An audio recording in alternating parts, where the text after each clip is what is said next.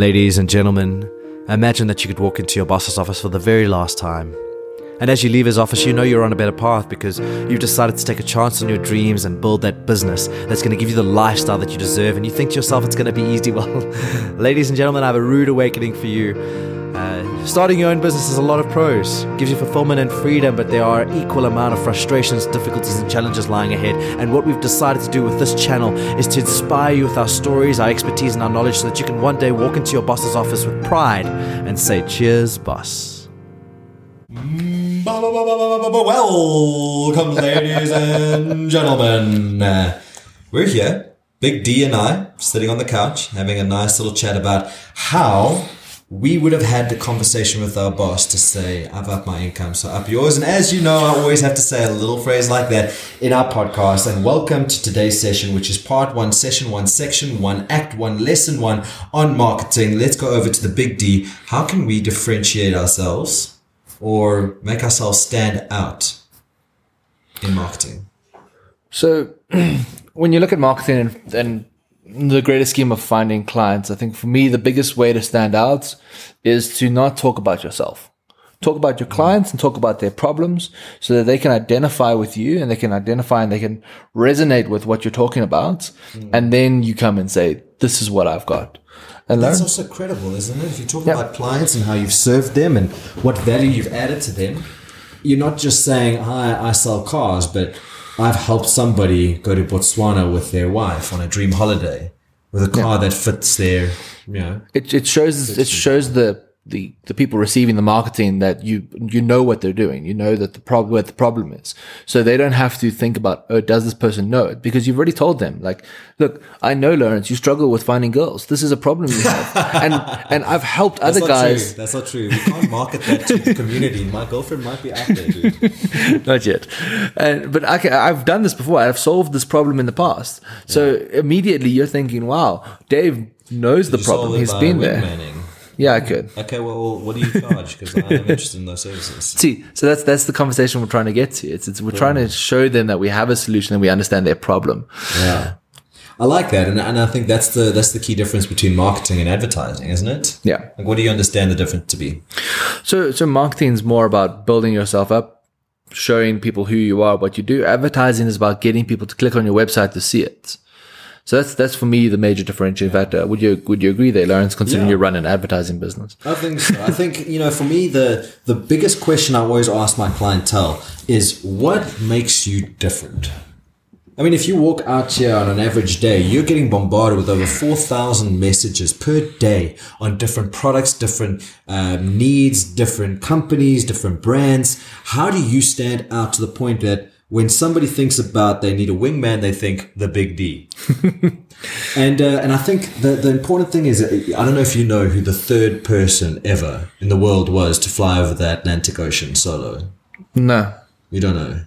And I don't think that anybody listening to the podcast would know. But if I had to ask you who was the first woman to solo over the Atlantic Ocean, I know what she looks like. I can't remember her name. Amelia Earhart, that's the one. You might not know the name, but everybody knows the person. Yeah. She could have said, "I'm the third person to fly over the Atlantic Ocean." Who remembers third? No one. But she was the first woman, and she was able to brand herself and present herself as the first woman. So what is it that makes you first, or what is it that's different about you that makes you stand out amongst the 4,000 generic messages?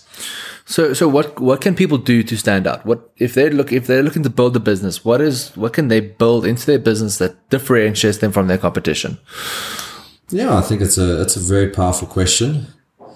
For me, I think you've got to balance cost, quality, and innovation. So you've got to get those 3 factors right and provide your client with a service that actually fixes their need. I think that's the starting point, at least building a business that is adding value in some way. To stand out then, what do you think? I think if you look at one of the common misconceptions about business is niching, right? Yeah. The Americans will say niching, and it kills my soul. But if you niche, you have a far better ability to target someone. So if you think about it in the perspective of, I don't know, let's think about property, right? So instead of saying I buy and sell houses in South Africa, no, you buy and sell houses in Sandton. You buy 2-bed houses in Sandton. So by putting yourself in a niche, yes, there's the perception that you'll limit your market and limit the amount of clients you could have. But it actually works the other way around because you're telling them who you are, what you're doing, you serve these people and these people only. It gives you the ability to talk to them directly, and anyone out of that demographic starts to tune out of that market, that sort of tone and that message that you're giving them. So by niching, you can immediately say, this is what I do, and I'm the only person who does X, Y, and Z in this industry. Yeah, it's a good point. I think, if somebody came up to you and said, I'm an electrician, I'm a painter, I'm an artist, I'm a singer, I'm a business consultant, I work in IT, I'm an engineer, I do a bit of doctoring on the side. You forgot the first thing already. You forgot the first thing, and you're thinking, how is this guy a specialist in anything? You know what I'm saying? Yeah. And you got to find what that specialist niche is. And one of the examples that I can give is, as a coach, as a personal development and life coach, the thing that makes me stand out is that I'm the youngest guy to have an Enneagram certification. An Enneagram is a model to understand people. And, I'm the youngest guy in South Africa to have qualified or completed that certification. And that is what I go and tell people, because now not only am I qualified in the framework, but also I'm the youngest, which means I've got a different way of thinking. I've got a fresh perspective. I maybe don't come with the legacy content that most of these other coaches come with. Yeah. So I think the takeaway for them is find what makes you stand out, and then find your niche and build your marketing content around that. Yeah, 100%. Dave, do you want to do the close? Do you want to do the honors? Or? No, this is all yours, man. You got a much better voice than I do. So, ladies and gentlemen, as always, there's options to comment below and to ask for what the next episode should be about. And remember that we are here not to give you guys advice, but to help you along your journey to one day get to the front of your boss's desk and look him straight in the eye and say, you know what, John, I've upped my income, so up yours, because I've got better things to do. Cheers. Florence is the thing against John.